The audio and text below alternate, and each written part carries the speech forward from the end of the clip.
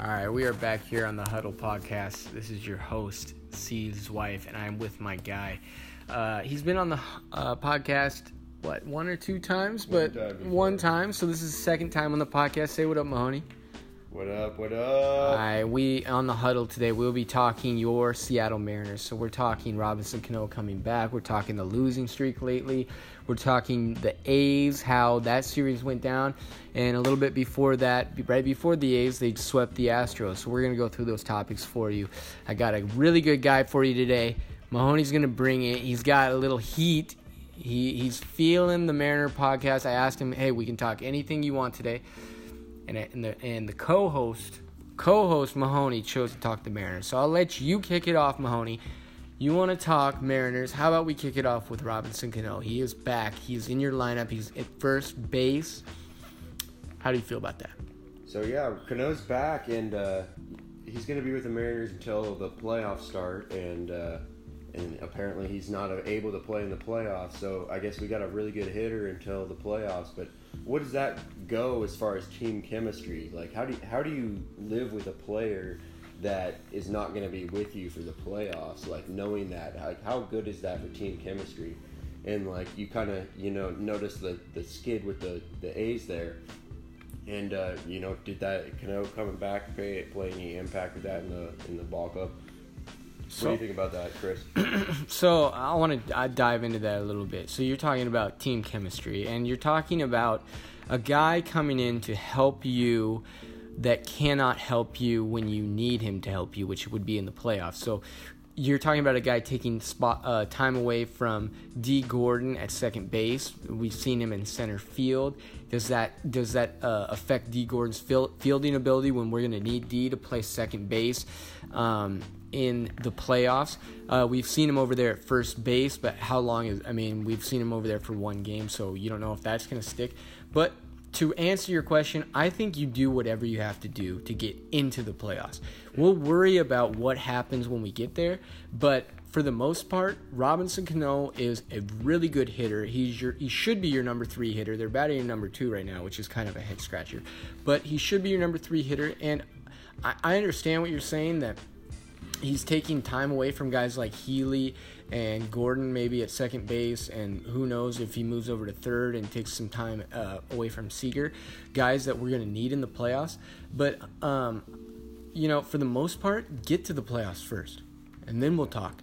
Exactly. But how about this losing streak lately? I'd like to stay on this Cano topic. You want to? Yeah, I got some. You got some more. And, you got some more, do you? I got a rebuttal about all right, that. spit it off then. I kind of agree with you. Just from watching the games, I can tell body language in the ball club's pretty good. Like, Cano's a real team player, and he's happy to be there, and so is D. Gordon. D. Gordon's just ecstatic, good morale as usual. He is. Morale in the ball club, but is absolutely phenomenal. D. Gordon, and there's a really good point made on 710 ESPN by Danny O'Neill, who was talking about D. Gordon. I know you can't get mad at D. Gordon for not walking, because he's never walked in his career, and you knew that when you acquired him, and so he's not walking Neither now. Did Ichiro. How can you? Yeah, exactly. Neither did Ichiro. How can you complain about it when you knew he wasn't going to? But in a way, man, just to look at the other side of it, could you walk a little bit? Because when he is struggling at the plate and he's not hitting the ball, when he goes through, like he has been lately, those 2 for 20 hitting lulls, they're not 2 for 20 with a couple walks. It's 2 for 20. You are not getting on base at all, except for the hits that you do get, which are sparingly.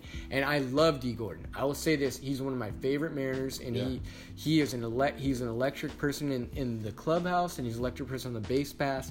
And when he does get on base, he changes his team. But what I will say is, could you walk a little bit? Could you get on base some other way? He causes so much disturbance.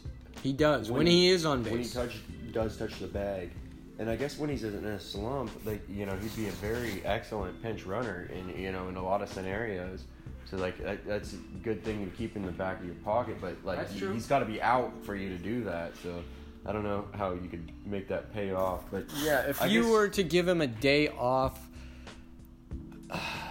See, okay, so you're the manager of the Mariners. You're giving the only time he is out of the lineup is if you're giving him. And he's always got a good attitude. So you're giving him. like let's just say you're giving D 1 day off, because he's not going to be out of the lineup more than 1 day.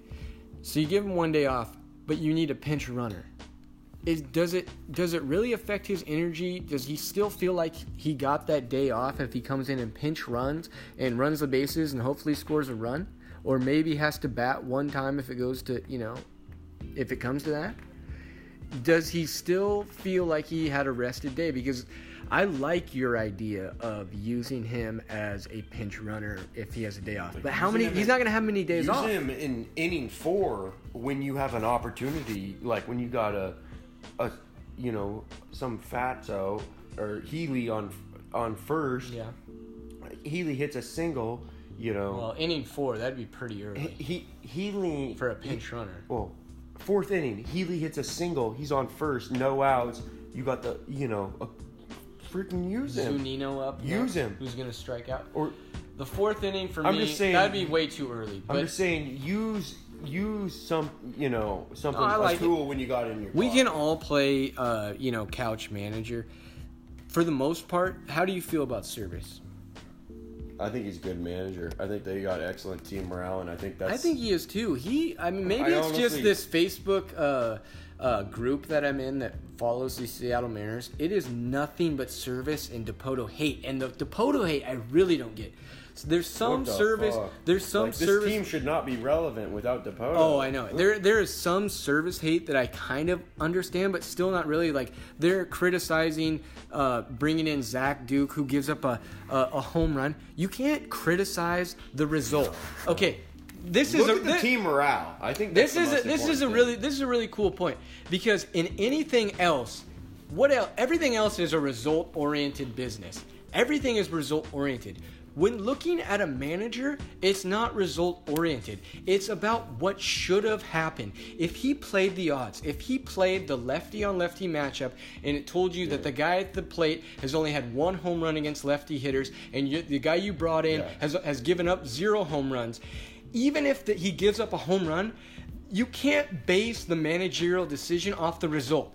Exactly. He played the right situation, and if it backfired, I don't think you can give him crap for it. It's about taking favorable advantages. Like, you have to play the stats. When you have pocket aces, you got to fucking bet on it. Exactly. Yeah. And even if you lose, then that's a great analogy. You had a good hand, but really to go back way, minutes ago about what we were talking about. The reason why I wanted to go back on this Cano thing is, and I don't want to start a whole conspiracy, and I don't know if you want to start a whole nother topic on this. I think, Cano might be the start of a list of Dominican players that are all using performance-enhancing drugs. Well, there's already been a lot that have been uncovered, and so it's really kind of like Cano added on when he got caught, because I wish I had the names at my hand right now, but there were a lot of busts out of the Dominican Republic, especially Dominican. It's not out of Venezuela, it's not out of Puerto Rico, those other hubs of great talent. It's strictly a Dominican Republican thing, which is kind of it points to culture, and it points to maybe how those players are coming up. Well, I don't know if you want to dive into that, because, like I said, I don't have the stats in front of me, so we'd have to be. I think we should just can it and just go for that. I think I can talk a little bit about that. So like, go for it. And I don't mean race. I'm just talking economics here. So like, if you watch a documentary or anything about Border Patrol, a lot of these people that are coming into the United States are not necessarily from Mexico. They're coming from Central American countries, and they're because it's so bad down there. It's war, it's drug cartels and the all right, Mahoney, diving it's into the Mexican cartels. Well, let's take on some economics. Take on some meaning to this podcast. So, yeah, can't just talk sports all day. There's a lot of day. turmoil, and all right, not like I would say, I don't know percentages, but not. I would assume half of the people that are coming in from Mexico are not necessarily Mexican. They're coming in from other how do you Central pull that? American countries. For I'm one, not throwing numbers. how do you pull that number? And two, this seen is a Mariner podcast, Mahoney. So, as a host, I can only let you go down this road for so long until you start talking. Until you start pulling numbers like half the people that are coming over from Mexico aren't even Mexican. No, we got to move on. We do. We got to move on. Okay. So anyhow, Mahoney, wrap up the deportation of Mexicans and them coming into this country. Anywho, that had nothing to do with it. I know. You never say anything about deportation. People are willing to come all the way to the United States, cross all these borders, just to come to the American prosperity. What is some Dominican guy who's going to live in a poor-ass country? He's going to do whatever he has to do to have a pro career, making millions of dollars. And if he has to take, performance-enhancing drugs to do it, he wouldn't blink. So let me pose this. Let me pose this question. One Dominican player would blink to doing that. Let me pose this question to you. So why are we only seeing it out of the Dominican Republic? Why aren't we seeing it out of Puerto Rico? I know it's a. I know Puerto Rico is a U.S. territory and is not. I'm sure every other one too.